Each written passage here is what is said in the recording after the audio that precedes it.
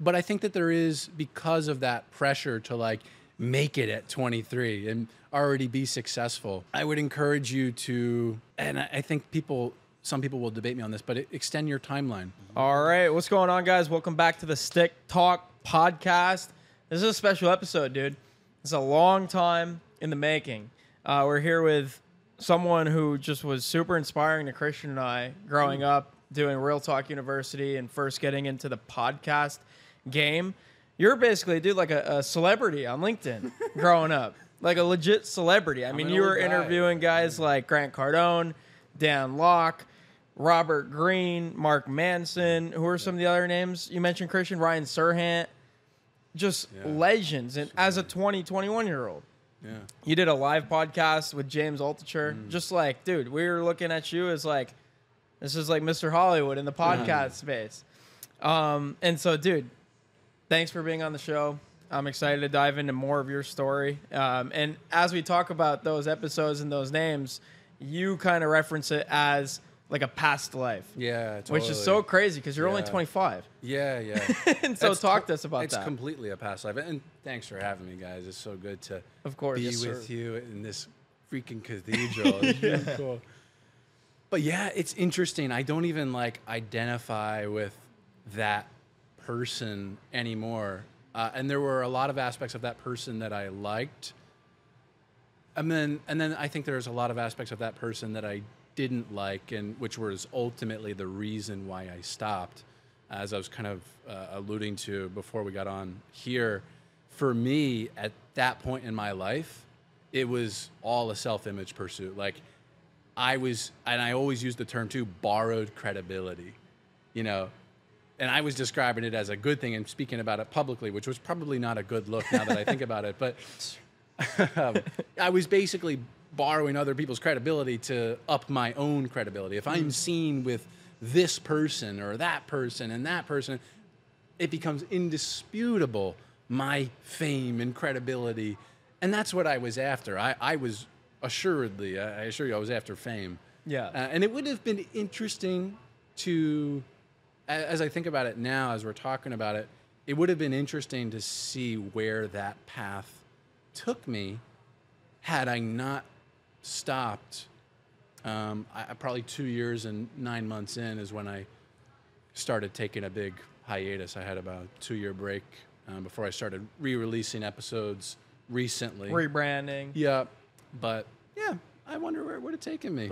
What went into that decision? Was it just like a cold turkey, like all of a sudden, like I don't want to do this anymore? Yeah. Or? It was I think it was building up for a while where it just felt like week in and week out to put something out on Monday felt like a chore. Yeah. And I was at that time, I guess 22 years old. I think I maybe started it when I was 19, 20, 21. Those were like, 2021 was like the heyday of it. And I started around 22. And I guess like that's the most, I think 18 to 21 is when your ego is most active in life. So I think it was almost like a natural thing for me at 22, 23 to start being like, okay, I've got maybe bigger, different fish to fry. You know, where are your priorities really? And so, yeah, I think that's what prompted the change. I started feeling like a chore, and I started questioning myself and why I was doing it. Yeah. And ultimately, I didn't like myself for the reasons that I was doing it. Not to say we have a similar experience, but Christian and I, like, we did a podcast for a while, similar to yours. It's called Real Talk University. Yep. And same thing, we were like, we got to get the biggest guest. Yeah. And then it just got to a point where I'm like, I want to be someone that other people want to interview as well. Like you said, I don't want to just be riding the coattails of, hey, let's go get these big name guests. I want to be a big name guest that other podcasters go out and get, which is where we kind of, flip the script and go and pursue our own career. So what was that like for you? Like, where did you turn to immediately? Well, first off, actually, I do want to go back to that. I think that it wasn't just, and it is interesting, our names were very similar, Growth Mindset University, Real Talk University. And we obviously, you and I have an interesting history there with you asking to be a guest on my show and me laughing you out of the room. And rightfully so, bro. No. And I appreciate I appreciate that you don't. I didn't have the blue judge check me yet. for that nowadays. But anyway, I think that was really a trend back then, like getting the biggest guest. Let me tell you where I got it from, why I started doing that. I saw a gentleman, and I don't know where he is today. I hope he's doing well. Mark Metry, and I'm sure you remember that name. Yep. He had a podcast called Humans 2.0. And funny, we've gone on interesting. Last I've heard of him, he changed his show name 2 times as well. The way, we both like stopped and rebranded. So I don't know. I'd be interested to talk to him again. But I think that was the thing. And people would talk about, I got this person. I got this person. It was like, taking, I'm possessing. We were treating people like material objects to obtain. And that was all very gross too. And I didn't like the conversations I was having in that regard with other podcasters doing that as well. I fell out of love with it. I became disillusioned. Yeah. But anyway, your question. Dude, I love the honesty. Seriously, that's what people tune in for. And so I appreciate you right out of the gates just being super vulnerable and real. Sure. Super respectable, dude. So how are you going about landing Grant Cardone and Brian Serhant? Yeah, dude. Love to hear that story. Yeah, I know why you're bringing this up because the attribution source of those guests that we were just talking about, Christian, is cold email. Let's go. We were talking. I don't think you guys were in the room, but if I were to look back, if I had a CRM of all the podcast guests I've had with, what was the attribution source for each, and I was just imagining on the car right here, what would the pie charts look like? And I said that it would probably be about 70% cold email. Wow. And then I said 30% referrals, intros, but now I'm going to redact that. It would be like 20% referrals and intros, and then maybe 10% people asking to come on. Classic. Yeah. So cold email. And I had a very simple formula. And I'm just remembering this now. I had a cold email course. No way. Yeah, I didn't, but I wouldn't call it that. Yeah, it yeah. was a how to land your dream guests on your podcast course that basically you paid $7 for admission, which you can still do. Yeah. If you go to, so the main course, which is a really high-end production, it's jordanparis.com/course, how to do a podcast, which, by the way, that was back in 2018. It's kind of outdated now, but there's some core things there. Yep. You can probably find the email course on that page somewhere if you go there. But anyway, yeah, it was, if you pay access to that for $7, it was, you have access to like these 3 templates. And it was basically the initial email, follow-up email 1, follow-up email 2. Like there's no video, just the raw templates, hence why it was $7. But yeah, so it was obviously like showing them that I've actually paid attention to who they are as a person and proving that I've consumed their content. And I'm not just reaching out as some fanboy. In a way, maybe it came off as fanboyish, but I think showing that I actually understood the nuance of what they were talking about in their books or podcasts or et cetera. I think that won me a lot of brownie points, among other things. Who was your favorite interview from that era? I think, and Andre always talks about it, but the James Altucher live interview in New York had an audience of like 20 people. And So cool. What was it? Stand Up New York, which is this famous comedy club that he owned part of at the time. I think he's since moved to Florida. I don't know if he owns that part of it anymore, but yeah, I think he's in Florida. I wonder That's where. cool. You guys should connect with him. Yeah. I don't still have an in, but that would be a cool interview. But anyway, what was the question? Favorite guest. Yeah, I was just going favorite. guest. Yeah, so I think that one was really cool just for the live audience aspect of it. And then a Q&A session. It was really cool. Yeah. And that's why when you guys had you announced the town hall, like, Podcast event. I don't know what the status of that is, but I got excited about Yeah. that, thinking about like the engagement, fan Q&A, Yeah. audience Q&A at the end. Other than that, I'd say Grant Cardone was a really interesting one, obviously. I mean, the first thing he said, we get on, he's like, don't threaten me, bro. Don't threaten me. I was like, okay. Wasn't planning on it. Yeah. So that was interesting. And then really what I always enjoyed, the gracious guests. You know, sometimes, and rightfully so, I was a 20-year-old kid, you know, talking with really successful person, XYZ, whomever, and, you know, very rare, but it happened. They come on and they're condescending. They're not taking you seriously. Yeah. And you know that there's a certain type of energy. And to be fair, I was so full of myself at that time that when I would go on other people's podcasts, that was the energy that I had, honestly. Like, I'm better than you and this, and it was really high and mighty. I didn't like that version of myself. So, gracious guests that come to mind are like Dan Locke. Like, oh my gosh, I love when people just bring the freaking energy and the heat. Even when, you know, they don't know how many listeners of the show there are. I think at the time of Dan Locke, maybe there were 500. Yeah. Like, not many at all, but he's bringing the heat. And I appreciate, like, we're talking like peers, and I appreciate that. That's cool. And then later on, you know, we had a few thousand listeners regularly, and I think the highest was Grant Cardone, and that was about 10,000. That's awesome. Yeah. Nice. Humble brag. That's awesome. Gotta point that Uncle out. G.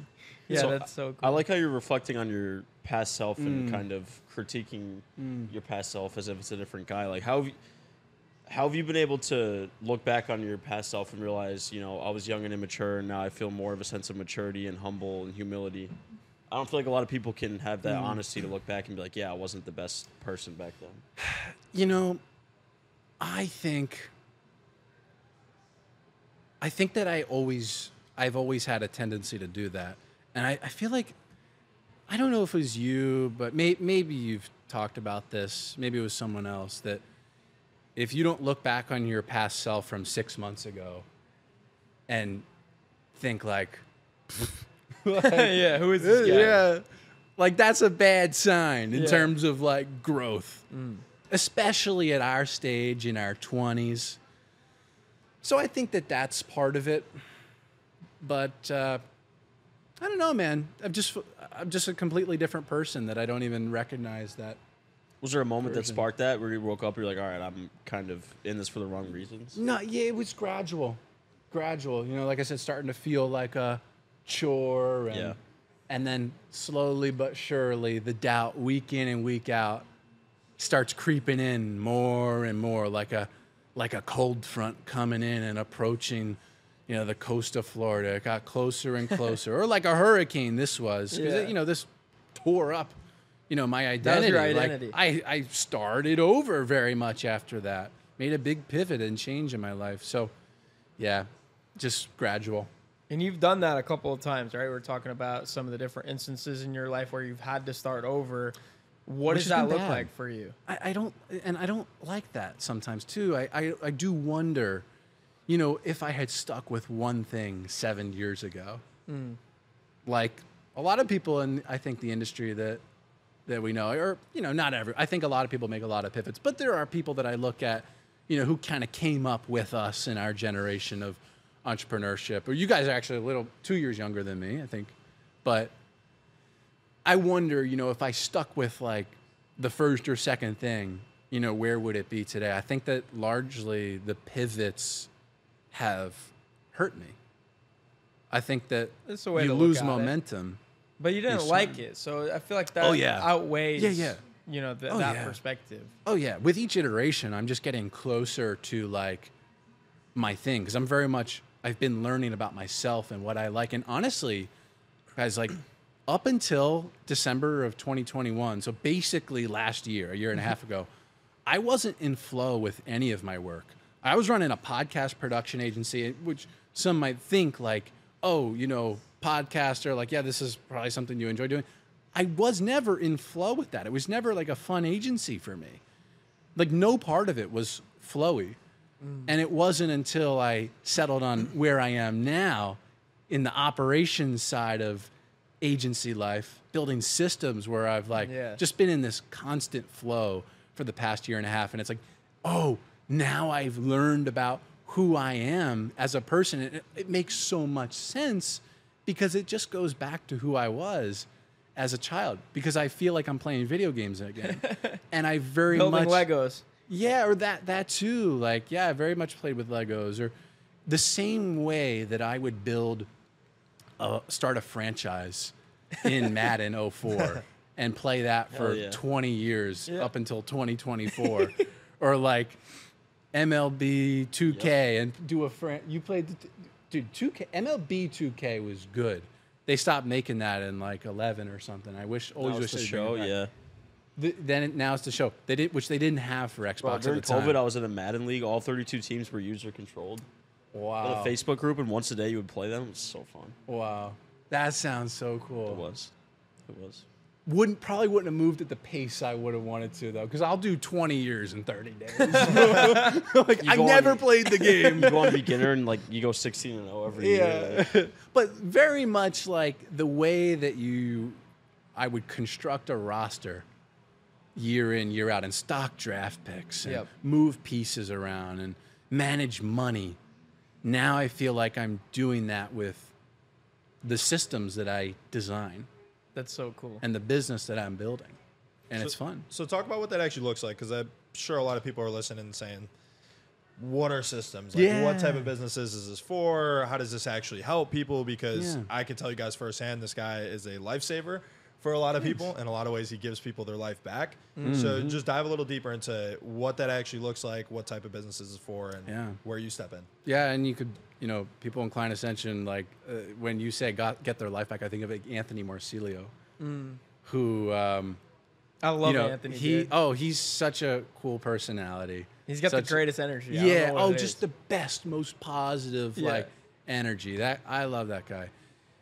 He was getting phone calls from clients and texts, day in, day out, every weekend, like fielding client phone calls. Now, look, when we come in and build systems for your business, like that problem isn't fixed overnight. It's not like, hey, spend $10,000 with me and we're going to give you these systems, and then in 3 weeks when you have these systems, like you're going to be good to go. You're never going to receive a client phone call again. But like we're building, and we'll get into the specifics, but we're building for businesses the foundation, the infrastructure, the foundation for which they can then plug people into their business. And it's a foolproof and repeatable process, kind of like a McDonald's or a Starbucks, that anybody can follow. It's foolproof because there's attached to every single deliverable in the agency. You can see your deliverables 4 months out, and they all have who, what, how, when. Everything all defined. And I'm just doing a little bit of a feature dump here. Yeah. But, every deliverable has the what, right? The deliverable. The who. Who's the deliverable owner? Who's the manager? The when. What's the start date? What's the due date? And then the how, which is like preferably an automatically attached SOP. That's how you build a foolproof and repeatable business, which when you make your business more repeatable, makes your business more valuable in the eyes of investors if you ever want to. Yeah, exactly. And you just interviewed the author of Built to Sell, which you mentioned is one of your favorite business books.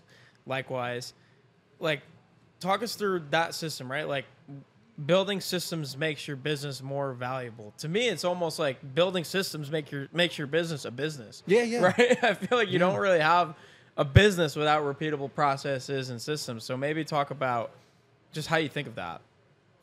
Yeah. Well, and that's John Werlow, Built to Sell. Highly recommend. If you run a business, especially in our space, because it's a business fable about an agency. Yeah. Not a digital one, but an agency. So it's immensely valuable. Whether you want to sell your business or not, you have to get that book. Absolutely. So anyhow, the question. Just how do you think of just a business and systems? Like, what does that look like? How do you go from having maybe just a freelancer agency to an actual business that someone would put a value on? Yeah, I would say like the first tactical step that anybody can do is build what I call a templated project plan.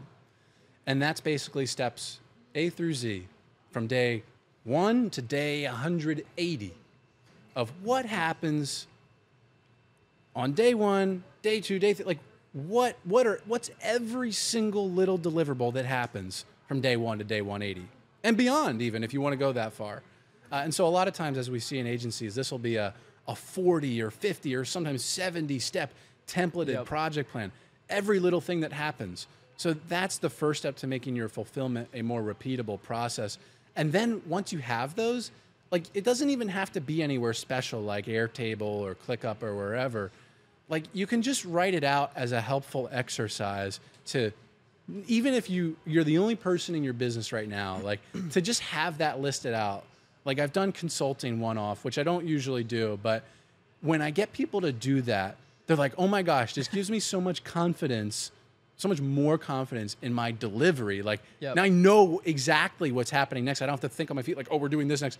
Once you have every step outlined, it's then very easy to record an SOP or a training for each little deliverable, which you can then plug people into, and they can fulfill the product or service for you. Dude, I remember maybe like a year ago or a couple of months ago, we got on a call to reconnect after some time. And he was legit showing me on the screen exactly what he's telling you guys here, which is like an Airtable with like a 180-day roadmap for what happens when you sign a client. It's like 3 days later, 4 days later, 7 days later. And it's like the step. There's a document attached that shows how to do the step. There's like a person assigned to the step. It was just unbelievable, dude. Yeah. Unbelievable. Yeah. And building that was just the time of my life. Yeah. Like, I wish I could go back and like rebuild this stuff, you know? So that's why it's like, whenever I get to work with a new type of agency, It's exciting. yeah, you know, typically I'm not the one fulfilling, obviously. Yeah. That's what my whole business is about. But whenever we, like for example, the first time that we signed on a lead generation agency was about a year ago at this point.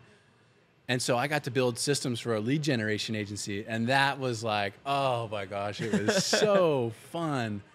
So, you know, I've done most types of agencies out there at this point.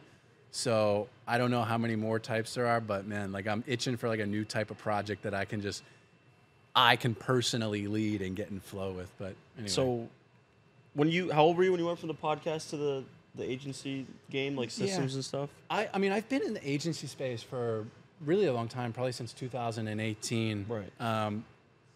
But I stopped producing the podcast regularly in, I think, March of 2021. So I guess just to rephrase the question, when was the moment, what year was it when you realized, I don't want to do this podcast anymore, this isn't my career, I want to pivot to something new? Was that like 2020?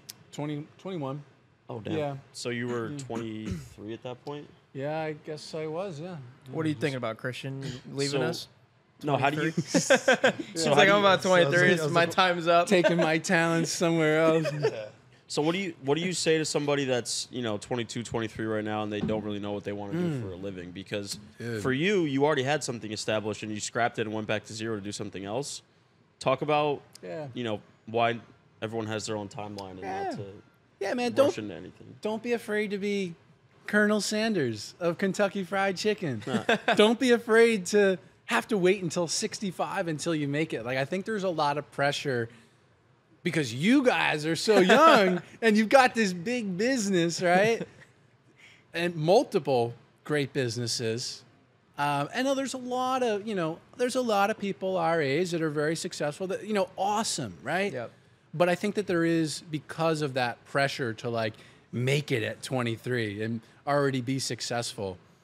So I would encourage you to, and I think some people will debate me on this, but extend your timeline, because I think a lot of people, especially in entrepreneurship, they will die of a broken heart. And I think it's good to great. Jim Collins talks about this in particular. He had lunch with somebody who was a prisoner of war in the 70s in Vietnam or something like that. And he said that the people who didn't make it, they were the ones that would say, oh, we'll be out by Christmas, we'll be out by summer, we'll be out by this time. And they quite literally would die of a broken heart because they were let down. It wouldn't happen at that point. So don't let your entrepreneurial dreams be crushed by heartbreak. You expected it dude, when I was 18, to think that, and I think the perception was that at 22 I had made it. But financially I actually hadn't. I was optimizing for fame, not money. Yep. But to think that my bank account wouldn't show $1 million at 22, I would have been like, are you serious? So yeah, don't let your entrepreneurial dreams be crushed by a broken heart because you're expecting it to happen sooner than it actually will. It sucks to see that happen so often, especially today. And I think programs like Client Ascension, it kind of, in a way, is the cause of that because you see these programs that promise these insane results in such a short time period that it almost is programming the market to make that the norm. And if you don't see those results, there's something wrong with you or you're not doing the right thing. And I've been there. I know what that feels like. It's terrible. Yeah. And just it's even worse to see people give up after going through something like that. Yeah. And so I love what you said is just expand the time horizon. But I guess a more practical question that I've always battled with is, how do I know? How's the YEO, bro? How's the YEO? I like it. Good. Can we crack open the Can we just explain the YEO for a second here? No, you're good. I got the question. Yeah, these are my girlfriend insisted on bringing an offering. My lovely Asian girlfriend, chrysanthemum tea drink straight from the. Where is it? We were just at. It's called Oceanic. It's this Asian grocery store around here. It's like right around the block. Very cool. Yeah. That's how I open up most of my text message conversations. Yo. Yo. Yeah. This is much more pleasant than slonking eggs. Oh, this tastes really good. It's like very lightly nice. sweetened tea. Yeah. It's nice. Oh, And- dude, that's great. Yeah. That's Especially great. on ice too. So typically you'll have not typically, but a lot of times we'll have chrysanthemum tea with rock sugar. It's literally like it's like a crystal looking rock, and you pour the tea in, the hot tea, and you got the rock sugar, and it'll slowly melt, and then you can put ice in. It's nice. So it tastes like the rock sugar is what That's I'm tasting cool. right now. Yeah. Yeah, dude, that's refreshing. Appreciate you bringing those. Also, nobody's going to be able to spell chrysanthemum. That's if they're looking this It's up. a tough word. Throw it in the show notes. Yeah. What was your question though? So my question was like, okay, there's a lot of instances where you're like, okay, expand the time horizon, right?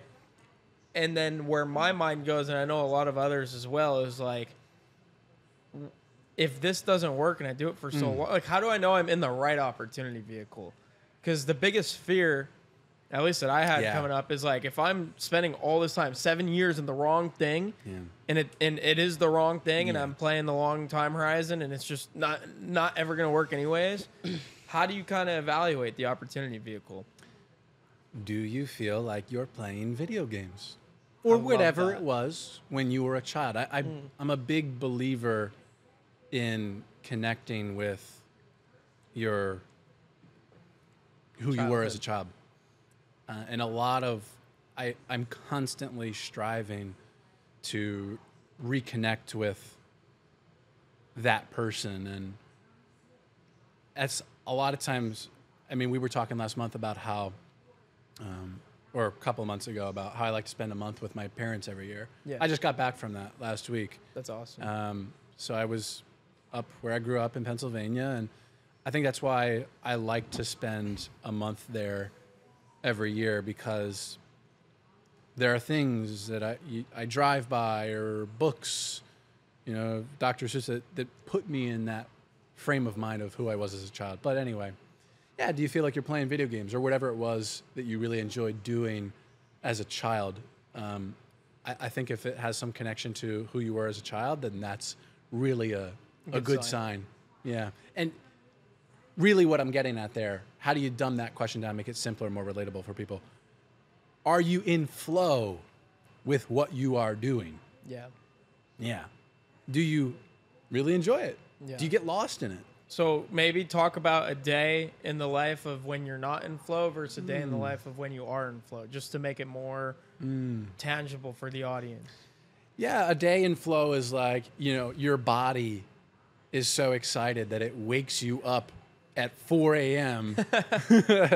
to like build this thing that you've been thinking about, or do this thing that you just can't wait to do next. And you couldn't, it was so hard last night to sign off of the computer because you were having so much fun, and your body just wakes up early the next day to do it. And you're like thinking about it as you're falling asleep. Like that's Flow. a good sign.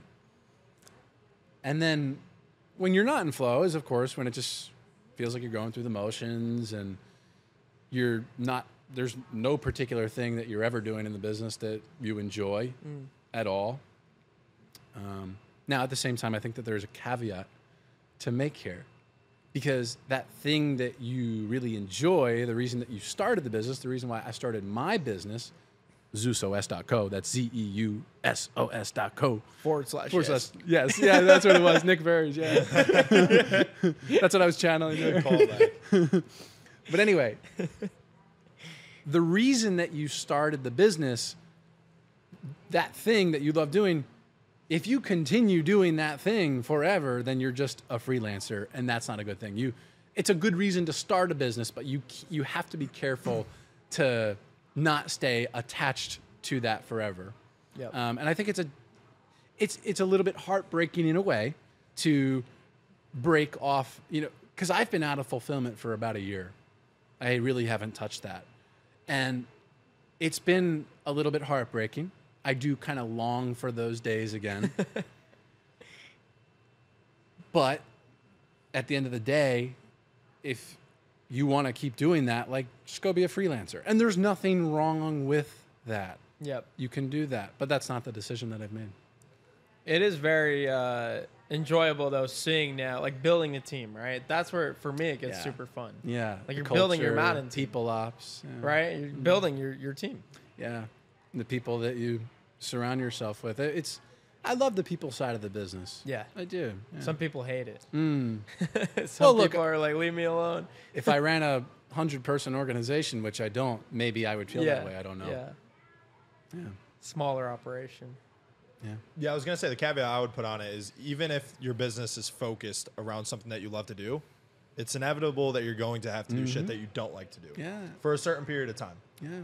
And that's why when you mentioned, like, sometimes programs like Client Ascension are the reason why people think short-sighted.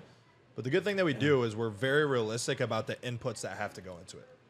And even if you don't like sales, you're going to have to learn sales. Yeah. Because if you don't have lead flow yet, you can't hire a salesperson. Yeah. And you're going to have to be able to close at a 25% rate with cold traffic before you can realistically outsource that to somebody. Yeah. So I think it's about... yes, doing something where you can be proud of the work that you do and enjoy overseeing the high-level tasks that your business is focused around, but also being realistic and realizing I'm going to have to do shit I don't want to do.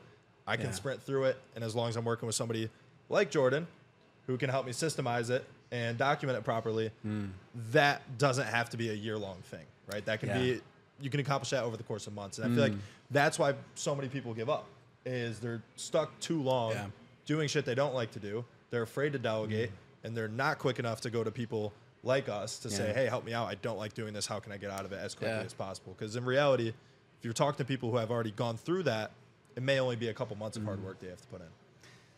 Now, Dan, the ultimate hack is having a partner or partners in your case. I'm aware. to own those areas of the business that you don't want to own, that you're not in flow with, that you would prefer not to do.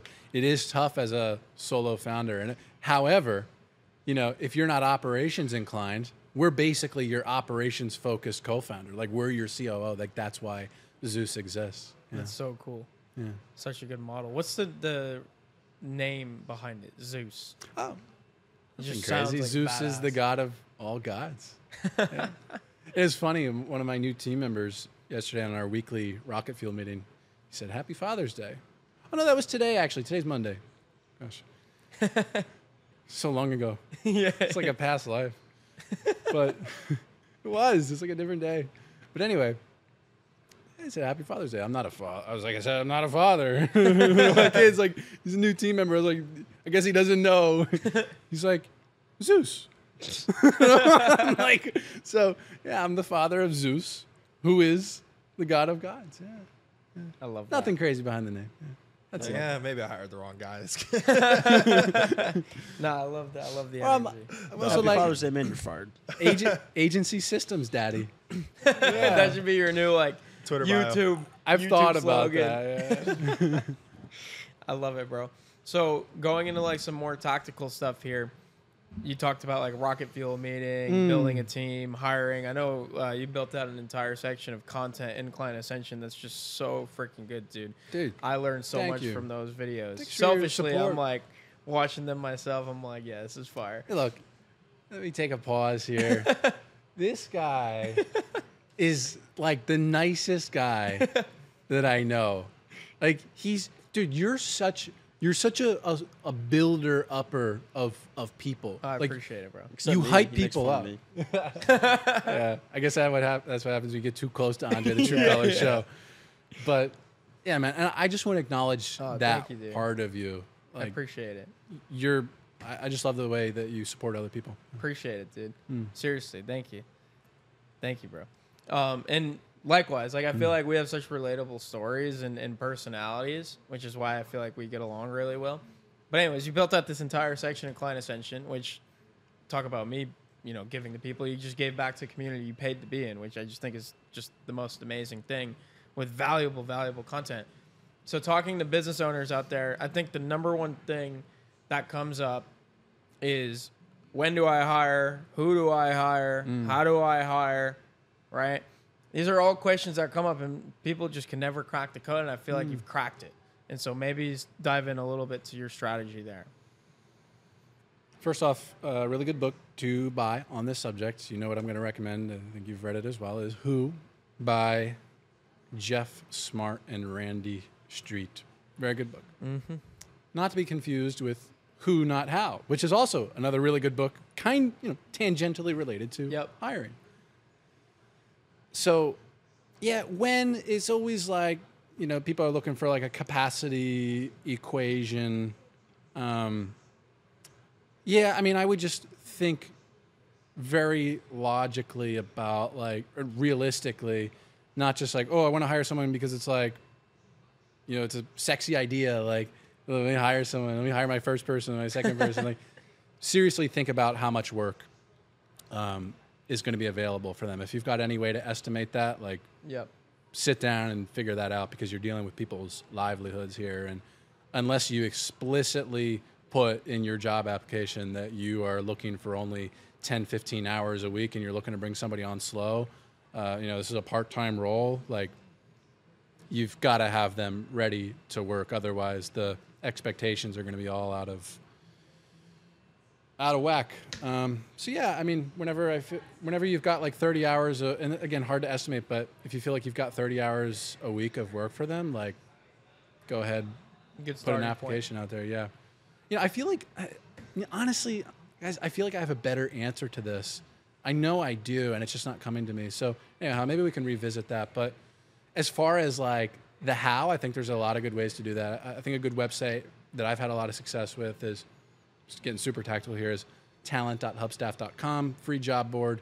The incentive for them to make it free is hubstaff.com is a time tracker.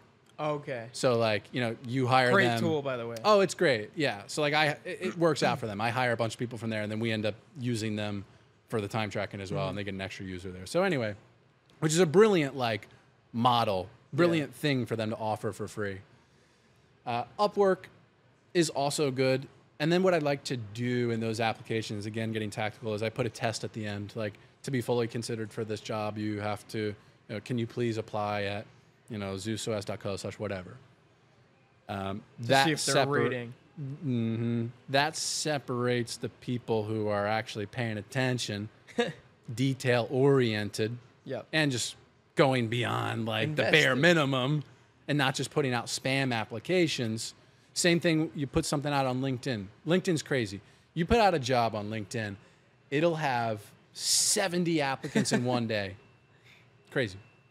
You know how many will actually apply on your website and fill out the full application? One. Maybe one. Most times 0. Like, because LinkedIn has a way to like easy apply, right? Yeah, just tap to apply. Yeah. So, that's like a good thing to put in there to really weed people out. And then from there, you might have like 5 or 10 people that you want to, usually like 10 is a good pool. Maybe 7 to 10 is a good range, like, of people to interview. You shouldn't just interview 2 people for the job and then you make the hire. And then you shouldn't just hit it off with them once. and then hire them. Oh my gosh. So many times I have hit it off with somebody in the first interview. And then I invite them to the second interview, which in that book is called the top grading interview, which is much more in depth, takes about an hour, sometimes a little bit more, sometimes less, depending on how wordy the person is. And they just utterly fail it, for lack of a better term. And I'm like, there you go. Like, that's why you do your due diligence. So yeah, that's the long and short of it, the tactical of hiring. Tactical. Yeah. I love it, bro. When you're hiring somebody, do you care more about a culture fit or skills? Oh yeah, the culture fit. Absolutely. Like, oh, there's so many people that they have the requisite skills, Christian, but their attitude just isn't there. Like, they're not bringing the right energy. They're just going through the motions on the interview. Like, they just don't have the right energy. Like, can you envision them with your team in a team meeting, however small that team meeting may be? Maybe you're only 3 or 4 people. Like, can you picture vibing with them in the team meeting? Yes or no? Yeah. If there's hesitation there, like, don't hire them. Yeah.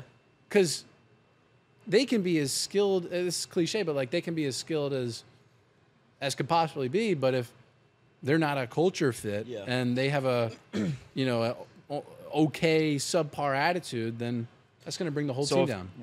If you vibe with someone but they bomb the technical interview, are you still like, I could teach this kid all the skills he's messing up on right now? Or Yeah, I would say for the most part. However, what I like to do, Christian, is I like to hire someone who I think maybe they had some past skills, or they studied something in college, or maybe who they were as a kid or what they liked doing kind of translates nicely to the role. Yep. As an example, one of the recent people I hired, and it's to be determined how it works out because he's only on week 2, but I'm hiring for a technical role, basically like a technical admin. He doesn't have any experience in Zapier, Make, Airtable, ClickUp, like none of that. No, he's never worked in an agency before. In fact, he's straight out of college. Like, really, he's been a voice actor and an aviation mechanic. And then he got a degree in that as well, aviation mechanics. That's cool. And so I was like, okay, and he was telling me about, how he got into that and, his interest as a child and with computers. And I was like, okay, this has a high likelihood to translate or to the role here. He's got a high potential to develop the way that I need him to develop. Yeah. So it's not like completely, irrelevant. Yeah. Makes sense. I love that. I feel like you could always go back to, like you said, childhood interests, like where they come from. Like, you're always good in sports, which I feel like is common for sales. Yeah. Right? So Yeah, I would say so for sure. What did you play? Football? You looks like football, basketball, and lacrosse growing up. Mainly football. That was my primary sport. I was convinced I was going pro. Didn't plan out, and I just sell stuff online for these guys. Man, I'd love to play basketball with you guys. Oh, it's a It'd good be time. So fun. Me and Christian still play a couple times a week usually. Play pickup. Yeah, that's great. Yeah. I love sports. I'm like the most competitive person there is. Really? I've been thinking recently, this is my obsession of the weekend. My girlfriend surprised us with a pickleball set. Oh, we have nice. in our neighborhood, there's pickleball courts. So we've been playing. I'm like, dude, I always wanted to be a professional athlete. I always wanted to be an athlete, a star athlete. And why not just create the league? Like, put it on YouTube, have like a really dope scoreboard like TNT, like make it like that, right? And like just be mic'd up with a Rode wireless mic. And I'm hilarious when I'm playing these games. Like, I like my sense of humor. That's one of the things that I really like about myself. It stems in childhood. I won class clown award in 4th grade. Like, there you go. Yeah. I'm funny. I think it would hit. And it would just be a lot of fun too. I love that. Yeah. Like Pickleball Bush is League, blowing you know? up. Yeah, Bush Yeah. League. There's a good name for you right there. Yeah. Bush League pickleball. I feel like Yeah. that'd go super viral. Yeah. People would love that. It could work. Get Get Jake Trinder or Eamon Yeah. to edit those. Oh my God. What would the titles be like? Think about that. I don't even know. Yeah. Yeah, pickleball is a lot of fun, dude. You gotta stay active. I feel like outside of business, especially just doing some other stuff. One thing I actually wanted to get into conversation with you about was, I think it was maybe the past 6 months or so, you've been traveling like all over, and I think that's speaks a lot to your ability to build a business that you're not so involved in fulfillment, building a team that's there for you, and you're traveling or on a different time zone. Yeah. And so maybe talk about your experience traveling as an entrepreneur. Yeah, up until May of this year, for context, for the listeners, I wasn't in the United States. Like, this is my first time in the United. This is my first time, rather, back home. I've been home in my home bro, for 5 days, and it's nice to walk into your house and just like, wow, it's got a different feel. Yeah. We were in some places that were pretty homey, but nothing beats home. So that's nice.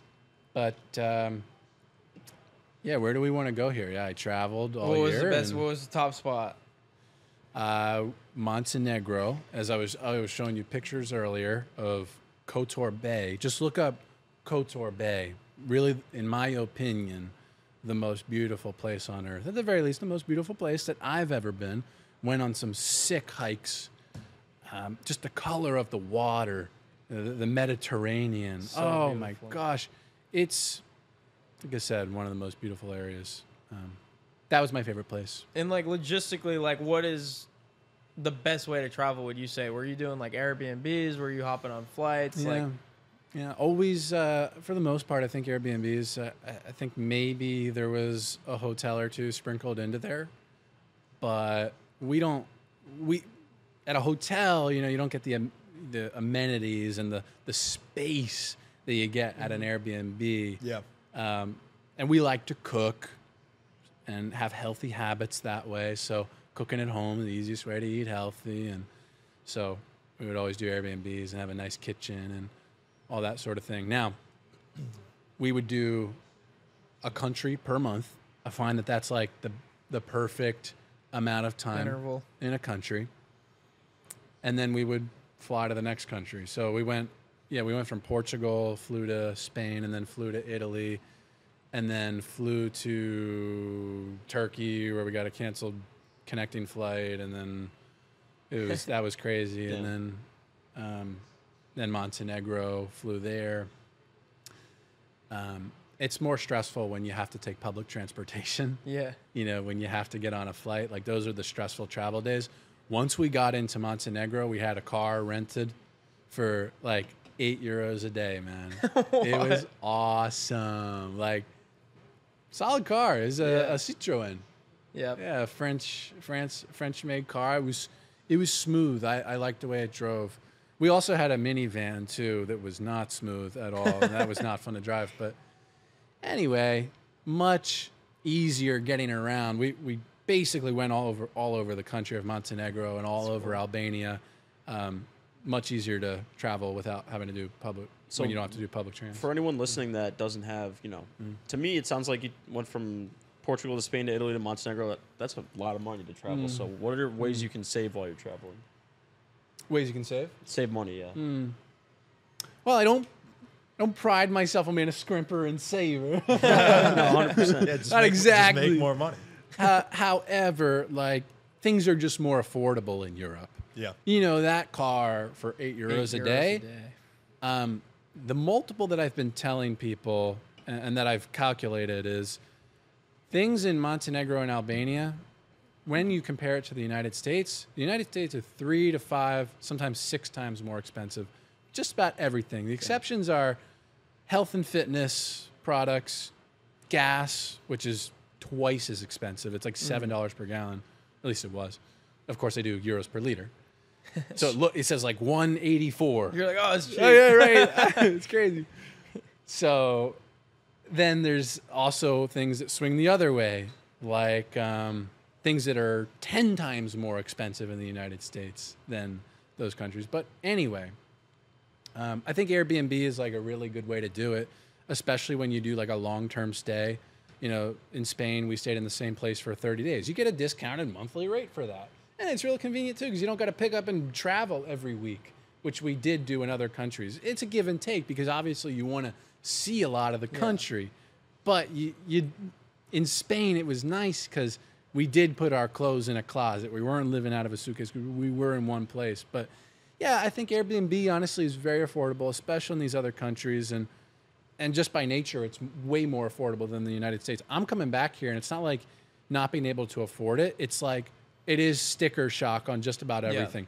Yeah. We would get $5 of produce every single day off the streets in Albania or Montenegro. And it's super fresh. Isn't the food Yeah. quality there just much better? It's amazing. Yeah, and I can't verify this, but they say like just naturally everything's organic. Like they don't use pesticides in that country. That's what I've heard. I don't know. I believe it just Yeah. based off how I felt after eating there compared to here.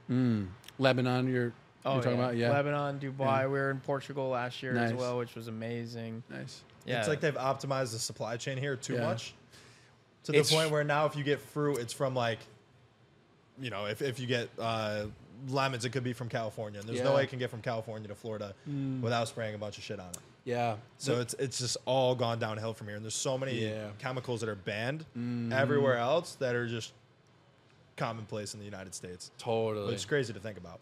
But Totally. what did a day in the life look like when you were over in Europe running the business? Was that something where like you're working 8-hour days? Or? Oh no, like literally would just usually I'm an early riser, but we were waking up 8 o'clock there, which is sometimes 9. We were waking up naturally. Usually we don't do that. Usually, oh my gosh, I love health and fitness is my passion, or it used to be. That was another past life. That was my first thing I ever did. Personal Really? trainer, yeah. But I wake up most mornings here to a sunrise alarm clock. You know, gradual light stimulation over a What? period of 60 minutes. Is that on Amazon? It is, and it's $40. I don't think the price has increased in a few years. I would check it out. There's about 100 different brands. It's like all produced in China. You got a and, like, referral link? I don't. AMZN.2. I have that for built to sell. Yeah, there you which go. I don't have memorized. But anyway, yeah, so I wake up to that here, but a day in the life over there.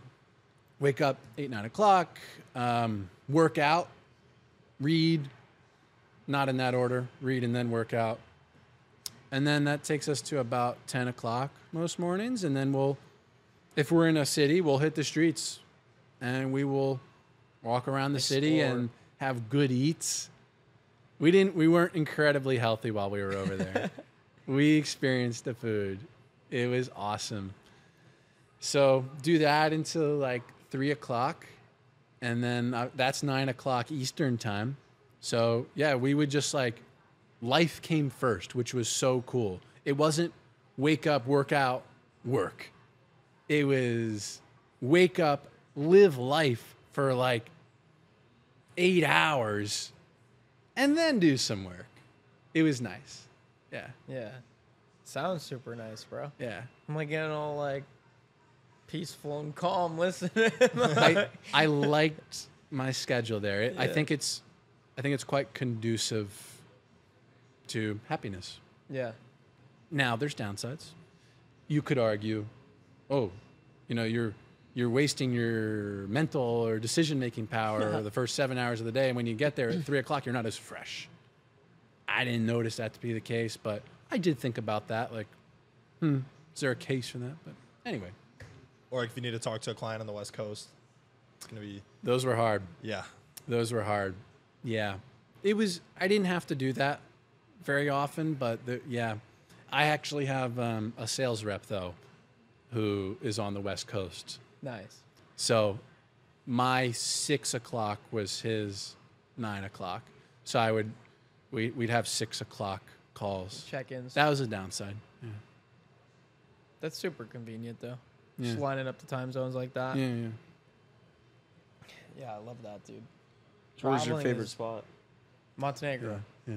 Like Okay, so so like top 3 cities you visited. yeah. So I was just saying to my girlfriend on the way here that my favorite city was a city called Tirana.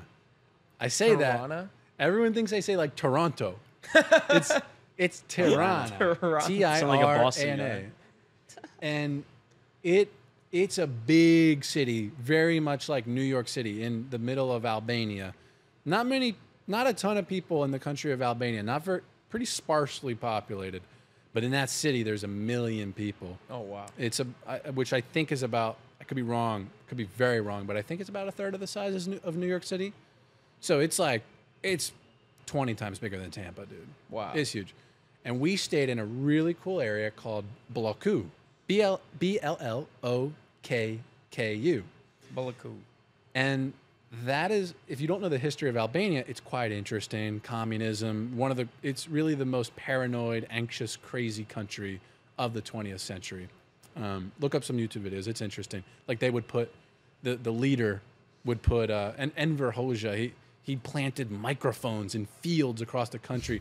There's 70,000 bomb bunkers as you're driving across the country. Like you just see bomb shelters everywhere, like bunkers, these black bunkers. Like it was paranoid, and it was very much cut off from the outside world, very much like I guess North Korea today. So I guess anyway, that's off topic. I was going to that's inspiring for North Korea, right? Like, maybe they could break out of it one day. But anyway, Tirana was a really cool city.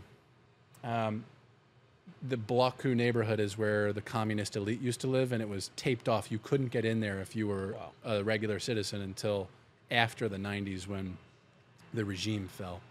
So it's now very modern and very classy. That's cool. And really just a cool area. Other city, Montenegro is my favorite country, but they don't really have big cities at all. So then from there, I would say Rome. The cacio e pepe, the carbonara. Like, we don't have real cacio e pepe, real carbonara. Like, we don't have that stuff over here. It is very different over there. It's very salty. Oh, I love it. Really good. I loved the food there. And then we went into, like, Florence and Siena. And I was thinking, this whole month is going to be heaven when I was in Rome for that first week. Turns out the cuisine is different in every region. So when we got up into the Tuscany region, which was Florence, it's mostly all sandwiches, which were fire, like no doubt, very good, best sandwiches ever. But I'm a pasta guy. Yeah. I was in heaven for a week, and then it ended. So Rome, and then Madrid, awesome city. Yeah.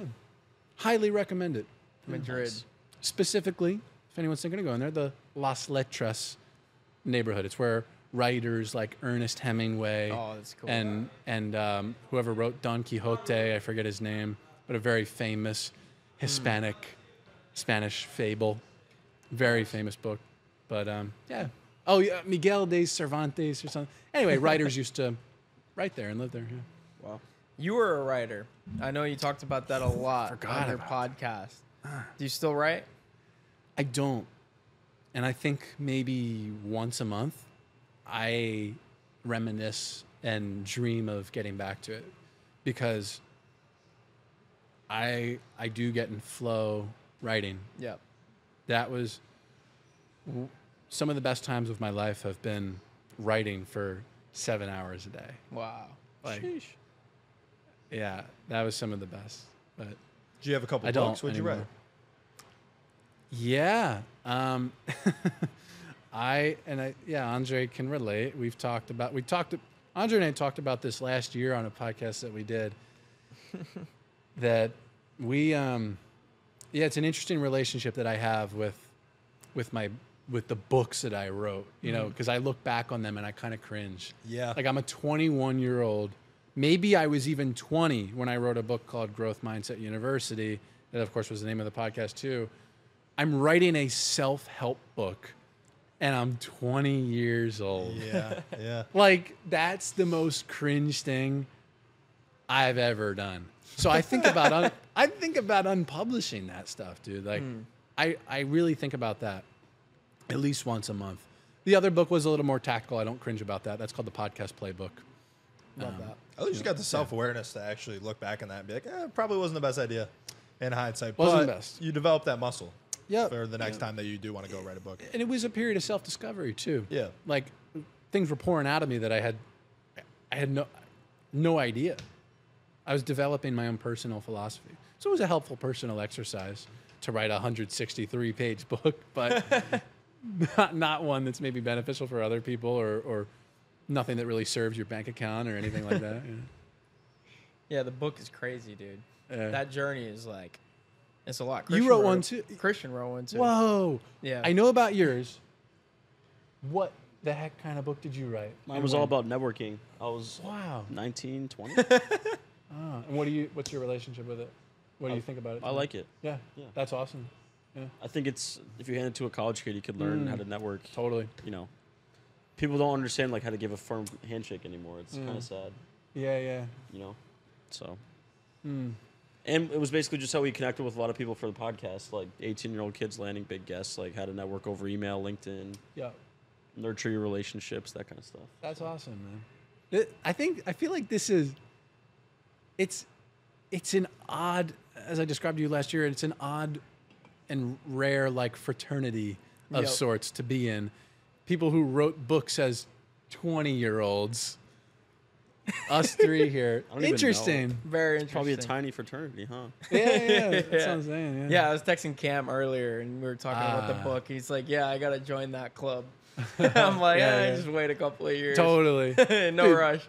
I plan on like doing it again because it is enjoyable.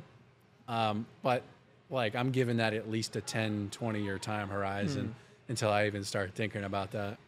Do you ever go back and listen? Like I was today going back and listening through some of your episodes from the podcast. And we do this sometimes with Real Talk University too. And obviously there's moments where it's cringe. Yeah. But there's also moments where you hear something and at the time in the moment didn't really hit. You didn't really fully grasp or understand it. But now today, with all the life experience you have, it's like, whoa, that was, like a knowledge bomb. You ever have that? Honestly, guys, I avoid it. You avoid it? I'm very avoidant of that whole, Just really the that past. whole period. I don't listen to anything. I just do. Yeah. I cannot. I haven't listened to an episode in many years. I've been thinking. Sometimes I think about it. Specifically, I think about listening to my conversation with like Robert Greene. Yep. He's my. You're gonna ask me the question, the lightning round. Who do you most want to have dinner with? Like He's Robert one. Greene's the number one. Yeah. So you follow like the Stoic philosophy pretty much? Yeah. More so like human nature, human behavior. It's my thing. It's kind That's of cool. the lens at which I look at the world through. Very Yeah. cool. Have you guys read like any of his books? at Yeah, all? I'm reading. There's the daily one now. Yeah, where the he's got daily the daily laws. reading. Yeah, I love it. I love it. It's like a little snippet every day. Yeah. And the thing that he does really well that you're starting to do in this podcast is you'll bring in like stories and people. Like you're talking about the writers in these cities, and I just think that's the coolest thing. Just makes it so much more interesting. Yeah, I think it's called like, you could call it conversational threading. You can answer a question. Hey, Jordan, what do you think about this? Oh, I think this. And it's Or like, you can answer a yes or no question as, oh, yes. But then like add in a couple more things like, oh yeah, like, and I like this country and, it was my favorite city because like, this and we did this here. And like, there's more things for the person who asked the question to then go off of. yep. Whereas like, if you just kind of give a plain answer, like the conversation kind of dies. Yeah, Yeah. absolutely, dude. I love that.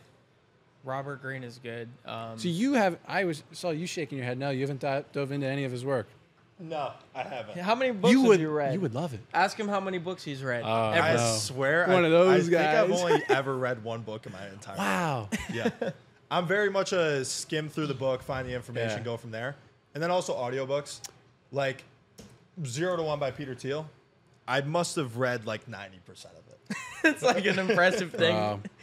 Must Yeah. have. Must have. I thought you were gonna say I read it like 9 times. No. That's not even 90%. one book that I've read. Audiobooks are cool. Yeah, I've always been like even in school when I was a young kid, like I think I was the first person in our grade to discover Cliff Notes. I was very much just like get it done. get it done, find the information, like extract it. I'll read book summaries. I just don't read books. I'm getting into it now though. Reading a really good book that I'm enjoying by Oren Clough called Flip the Script, which I'd highly recommend for anybody in sales. And he's an extremely entertaining writer. So I think I'm going to finish that, but I don't want to spoil. I'm like 90 pages in, which is like not even a joke. Like the furthest I've been in like 3 years. Starting a book. We like, debate what you on happens this. here? I'm like, I'm all, everyone's all about inputs. You guys talk about inputs, focus on inputs. I think it's like a book or something. I think of like, I'm calling you out. Yeah.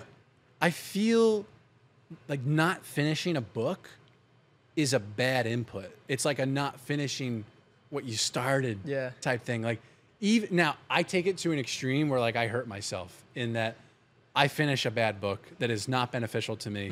Just to finish it. Yeah, like I waste time finishing books sometimes. Yeah. Anyhow.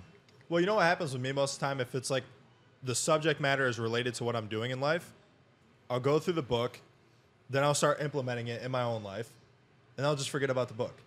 Whereas I'd rather do that than be like some of the other guys where you're talking about their business. They're like, yeah, you know, one client, 1K a month, been at this for a year and a half. But I read all these books. But I know all the books, though. I've read Think and Grow Rich 20 times. Well, you're still poor. So it's like, I guess there's like two sides of the spectrum. I'd rather be on my side than that side. I'm thinking. Yeah, you're doing just fine. I'm definitely more of an audiobook person, but there is something therapeutic. I was going to say, reading is like therapeutic. I don't even really enjoy like business books per se. Like it's not even the stuff I enjoy to read.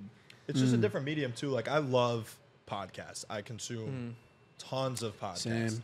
Right? Yeah. So if I see somebody who's like renowned for writing a great business book, I'm going to listen to a bunch of their podcasts and try to get a lot of the information there just because that's more, I don't know, that's more entertaining for me. It's something that I actually will see through. Yeah. That's actually a good question for you. Is like for me, at each season of my life, like when we were doing the podcast, like you were legit someone that we looked up to, Gary Vee. Like there's always been people that are doing things that I try to almost embody or be like. Who are those people for you? I know you mentioned Robert Greene. Who else would you say in this season of your life? Yeah. I think I used to look up to people too much as like false gods. And I would really idolize people a little bit too much. So I don't know if I can say that there's anyone I really look up to at this point in time. I like that. That's a very honest answer. Yeah. If I had to, I would probably say someone in our space. I don't know exactly who, but I know that there's people in our space that I do really respect for sure. Yeah. I like that. I mean, yeah, like sitting across from him. Thank you, bro. Likewise. I guess I would call you one of them. Yeah, for sure. Appreciate that. Yeah. Yeah. I feel like it's more healthy to look up to people for specific qualities as opposed to like idolizing them as a person. Like they can do no wrong. That's where you usually get into murky waters. Yeah. Like I look up to one of my team members, Christine, for the simple reason that she never overshares. She is so professional. And me as a serial oversharer, like I probably, like literally before we started this podcast, I overshared. Like that's classic me. I share things sometimes that don't need to be shared and sometimes shouldn't be shared. Oh my gosh, I'm striving to be like her. I feel like in certain situations, yeah.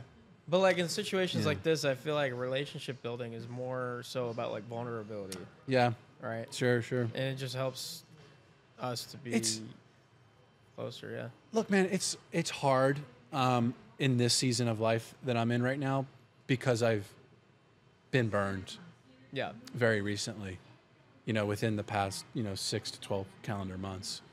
So I'm at it's hard for me to be a little bit vulnerable because I don't know who's really I don't know on who your I can side, trust. Right?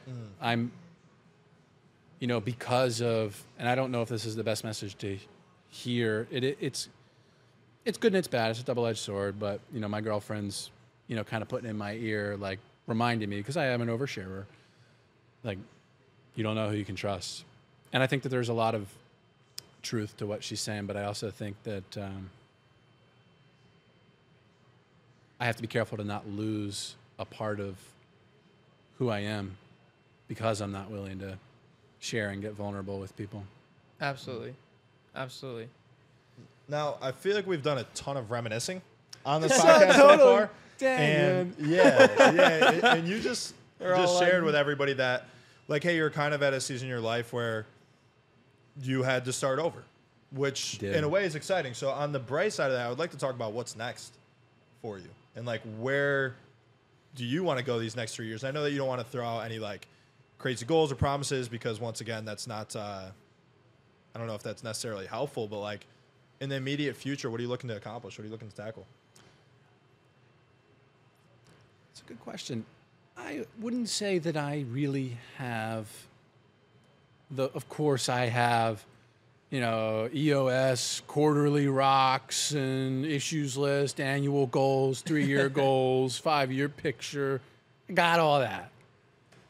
But I don't know. I don't really, it's not something I'm really thinking about for better or worse, to be honest. Of course, I think that you should build any business to be able to sell it, whether you want to sell it or not, because I think it's just malpractice if you're not building a business Absolutely. that's built to sell and built to last, built to scale without you. A durable business. But at the same time, like, I don't know if this is a business Zeus. It's so core to who I am. I don't know if it is one that I am eventually going to want to sell. So I don't know if that's really in the plans. But really the goal, man, it's just to continue having fun and obviously continue growing the business and just continue to become a thought leader in the agency systems and operations Become a thought leader realm in the agency system. because I'm fucking smart. Yeah. I love the way my brain works. And I it's just so, because it's so connected to my childhood and the way my brain works, it's so in flow with who I am and what I do. Like, they're so interlocked. Because of that, I have a lot of gifts and I have a lot to share. And I'm stepping up the sharing now. Like, I'm making an effort to What do is that. that like? More podcasts, YouTube, Twitter, like, just express your uniqueness and what you have within you. I think much of the past 2 years, I've been in a not sharing mode. I was going to say you reeled it back, right? Yeah. Kept it to yourself. Yeah. Like, I basically cold turkey stopped podcasting for almost 2 years. Wow. And without any update to people who listened. Yeah, they're like, where'd you go? Did Right. you die? Like, Yeah. COVID? So I'm in a giving, sharing mood. I'm like ready to that. put myself out there again. I like that. It's like it's a second rise. Yeah, I was gonna say, I think that's the answer right there. Yeah. The second I've been ascending, I had a really I would say starting 2.5 years ago, I went through like a really dark period where I was really, really very lost. So I just didn't know what I wanted to do. Didn't know who I was, didn't know what I liked to do in the realm of business. And it's been a process of self-discovery. And during that period, I guess I would say I was very much depressed. And like, in the sense that I just didn't want to share. Yeah. Now, what do you bring this time around, this second time of putting yourself out there, given like all the learnings you had the first time around? Yeah.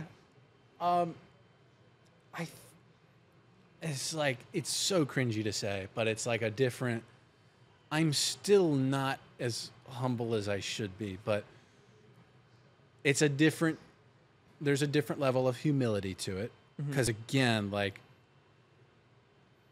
obviously I still have work to do because here I am talking about how humble I am now, but I relatively compared to who I was 2-3 years ago, like way, Huge way, growth. way, a lot of growth in that area. So I think that's the big difference that helps you to see things more clearly, be more vigilant. It's very biblical. You know, it's like minimize yourself to maximize really it's not you, it's the message. Yeah. That's most important, right? Yeah. And like you said, you have real value to share.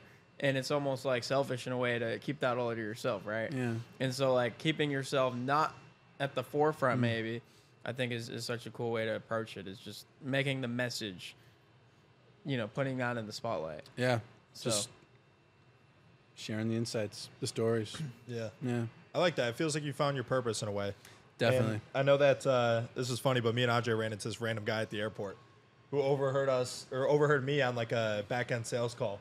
And he just started asking me questions like, press me on why I did this, why I did that. And it was a very helpful conversation because right when the guy answered, I could tell that he really knew his shit. But the way he framed it was perfect. He was like, people in the beginning have a finance problem.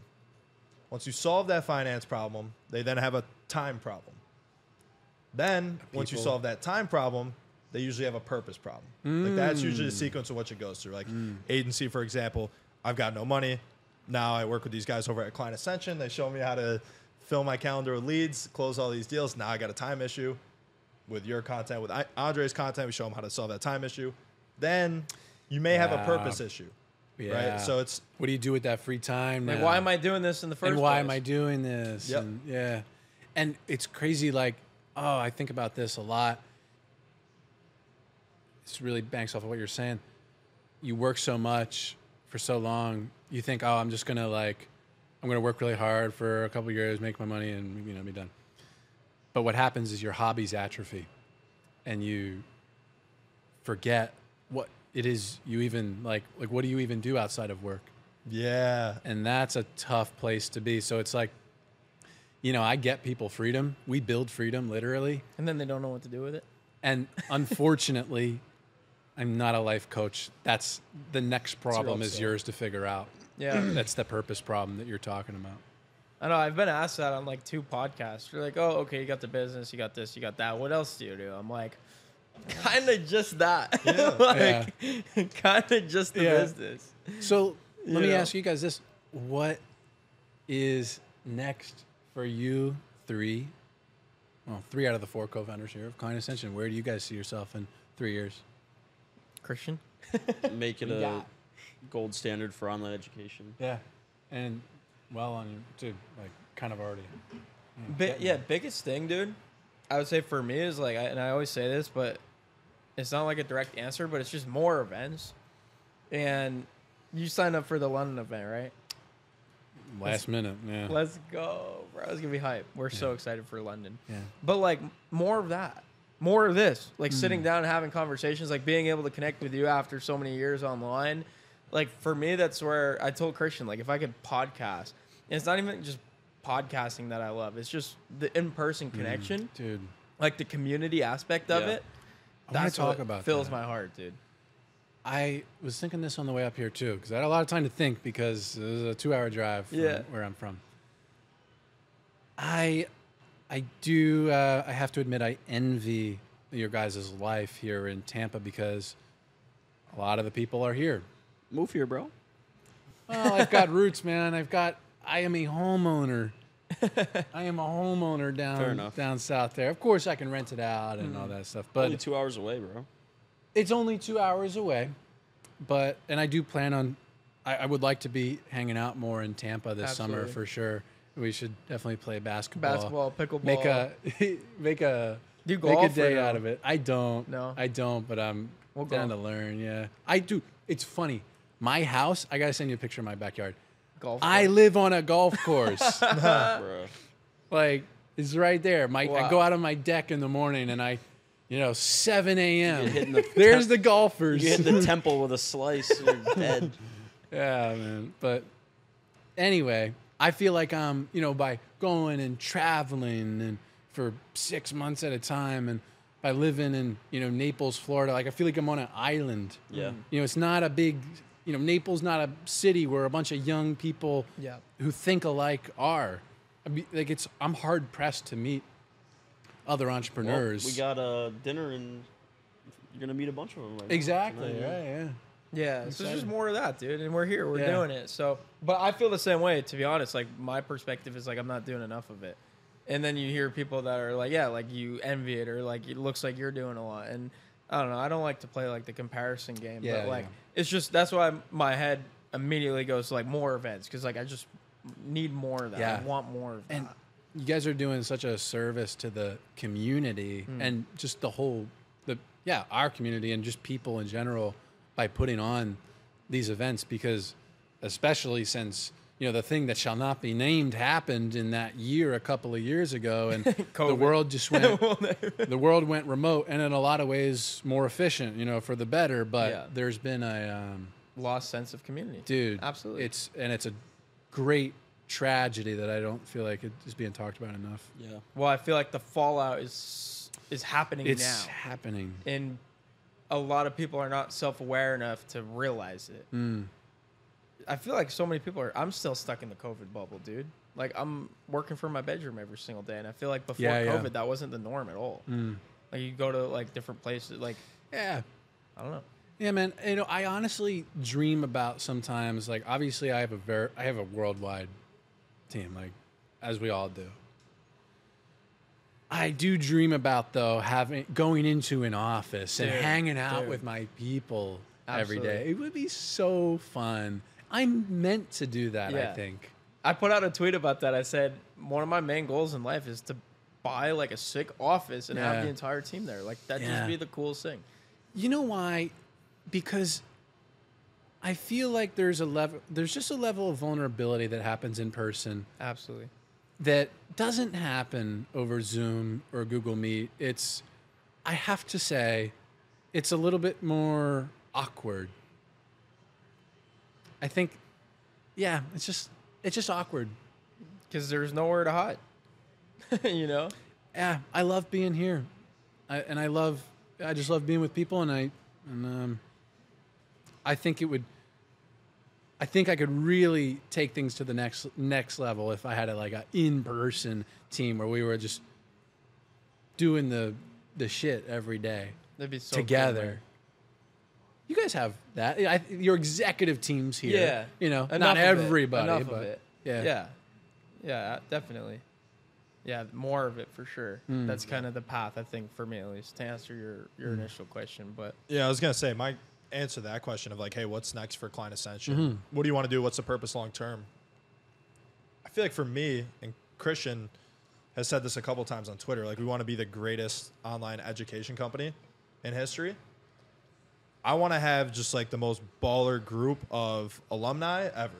Meaning, like, not only do I want to be the best company in the space, but I want to see what everybody else does with their business. Because I legitimately think, and, like, me growing up, the one book I read was 0 to 1 about the PayPal mafia. Like, I want to see a Client Ascension mafia of just, like, killers that go on to do really special things and just stay in touch with those people by having events, making those in-person connections stronger.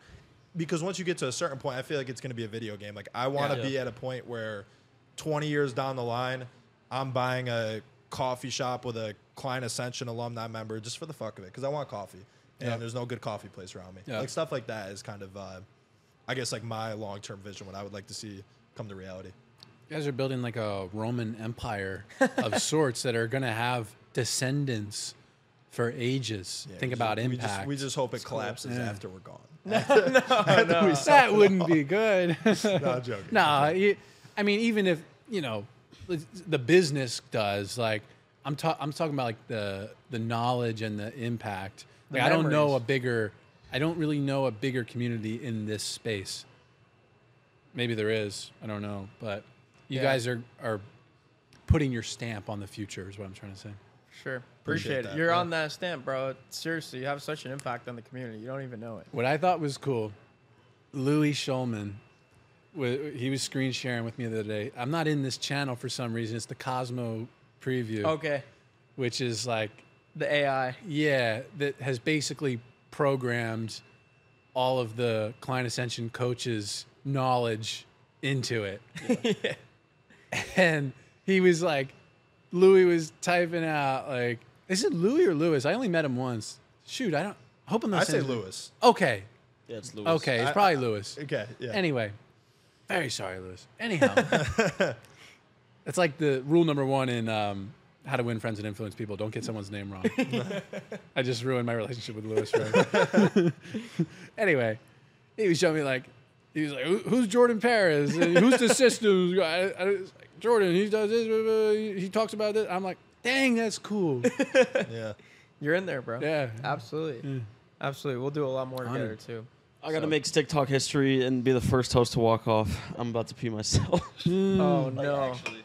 Dude, I was wondering, you guys do long podcasts. Like, what happens when someone needs to use the facilities, man? Well, this is the Diaper, first time. typically. With me and Andre, we're professionals. He doesn't bring a diaper to the set. You want to do the lightning round without our fallen host over there? Yeah. Please, let's get this thing started while the podcast is the real three here. And I'll Chris ask is not Christian's poisoning question it. that he Yeah, go ahead. typically asks, I which had a is hard time sitting up in this chair. I know I slouched down. I gotta catch myself. But if you could have dinner with any three people, who would they be and why? Got Robert Greene. I would say then another one would be Christopher Columbus Christopher Columbus. because of his kingly aura and energy. He came from nothing.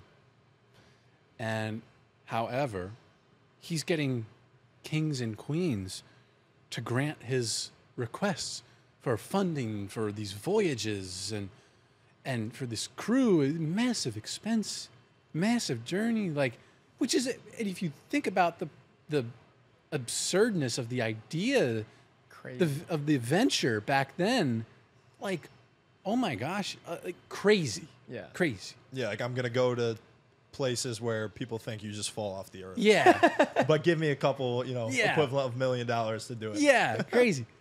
Why did kings and queens feel so comfortable in his presence and grant him these wishes? Guys, This is a chapter in. Guys had a rough last decade or so. Oh yeah, for sure. Whatever though, he's put his stamp on history. His name lives on. Like, that's something to really admire, I think. Absolutely. But anyway, yeah, this is a chapter in the laws of human nature, or 48 laws of power. It's basically about having that king-like energy that is so attractive. I think it's the conviction. And yes, totally. Yeah, it's your opinion of yourself has just such a decided influence on who you are, what you do and can do in this world. So that's 2 out of 3. The third might be, I'm not very good at this lightning, guys. No, Like thunder. Crushing it so those are far. two. No, I mean, like, I'm interesting, going unique slow. It's no, not you're very right. lightning-like. answers. Oh, the questions are lightning because we've done them a couple times. Yeah, but yeah. the answers can be as slow as you want. The third one, we got Robert Greene, Christopher Columbus, and then maybe like James Allen, which is the author of a book called As a Man Thinketh, which I was going to bring a copy for all of you today, and I forgot. Usually I always have it in my trunk to give to people. Good one. What's the book? As a Man Thinketh, one of the first, self-help books back in 1904 or 1903 is when it was published. It's just a 24-page absolute 24 manifesto. Oh, I could finish that for sure. You get it for literally get it for $3.99 on Amazon, 24 pages. I reread it multiple times per year. My highlights, it has broken the record for highlights in a book. Like, I've highlighted 75% of the book. It's so powerful. The gist of it is, listen to the episode with J.K. Molina. I think he was talking about this, but you are your thoughts. That's the gist of the book. So those are my Love it, 3. dude. Solid. I stole your question, Christian. That's fine. If you could prepare one dinner for everyone close to you and to show off your cuisine knowledge, what would you do? Yeah, at a company retreat back in November, or what was it, October, I made for everybody this unbelievable, I will show you a picture maybe sometime of this massive bed of homemade macaroni, beef macaroni and cheese that I made. Oh, everybody loved it. It was delicious. Best I ever made. I then tried to make it again for Thanksgiving, and it was a bad batch. I didn't do good. But I made the best ever there. So that would be part of it. And then I would say, I ate at a place called Restaurant Porat on the Mediterranean Sea in Montenegro, in Budva, Montenegro. And I'll just go with that meal. Sea bass carpaccio, nice fresh fish. It's all fresher. You can't get fresh seafood in the United States. No, but on the Mediterranean. Yeah, you can. I In the don't New know England, about it, dude. it's right off the boat. Oh, well, I haven't been to New England, Oh, but fair enough. certainly Naples? I've. They probably import dude, that No. Dude, like, there's no fresh fish in Naples, I'm That's telling you. surprising, man. So Considering the people there. I had the freshest fish of my life in Europe. We would have it like every night. Same So- in Lebanon. They have it on the ice bed, like the fish. And I was like, Yeah, yeah. it looks nasty, but you have it. It's just so freaking good. Yeah, it's amazing.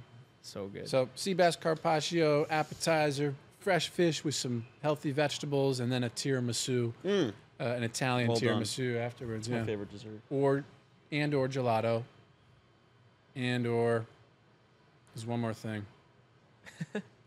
Just chocolate in general. I love chocolate. Love chocolate. That's awesome. I guess I'll steal your question since you stole his. Everyone's stealing. If you could have, also, I was just thinking we've got the best title for this episode. Christian walks off the podcast. That'll be a good clickbait one. Right. If you could have one tweet where it's guaranteed that every single user on the platform sees it, what would it be? I think it'd be what I said earlier, that your opinion of yourself is what matters most. That's the opinion that matters most, because what you think about yourself, how you think about yourself in your head, your identity, your self-talk about yourself, that has a decided influence on who you are and what you do. and how you show up in the world. And how you show up, yeah. Yeah, love that. Absolutely, dude. That was a banger episode. And So fun. one thing that I definitely hope comes from this is just you putting yourself out there, sharing more value, just sharing more of the knowledge and experiences you have with people outside of Client Ascension, just on YouTube, on Twitter, on all these socials. So where can our audience find you, follow you, and just learn about your journey? Yeah. It's interesting. I don't necessarily have like a go-to platform right now, but I would say at Jordan T. Paris on Twitter. And then, I've got jordanparis.com is my personal site where you'll find all of my podcasts. You can search them. You can subscribe there. It's called Building Freedom with Jordan Paris. The name is I love that obviously name. changed from Growth Mindset. Yeah, it's like complimentary of what I do. Yeah, Yeah. absolutely. But like, I actually changed the name to that before I started this business. Oh, so right. like, I'm all about freedom. Freedom. Yeah, in every way. So, yeah, that's Freedom and flow. Yep. I love it, dude. What's the YouTube? Because I know you're going to be focusing there more. Yeah. I don't know when this will come out, but maybe by the time it comes out, there will be some good videos there. I have like 300 videos of like just like stuff that I uploaded back in the old podcast days. Nothing that really got views, but anyway, it's like youtube.com/Jordan Paris. Perfect. Awesome. Dude, thanks so much Love for that. coming Thanks on, for bro. coming on, brother. Crushed it. Oh, good fun, guys. Crushed it. That was really good. That was just like a... phenomenal. Good handshakes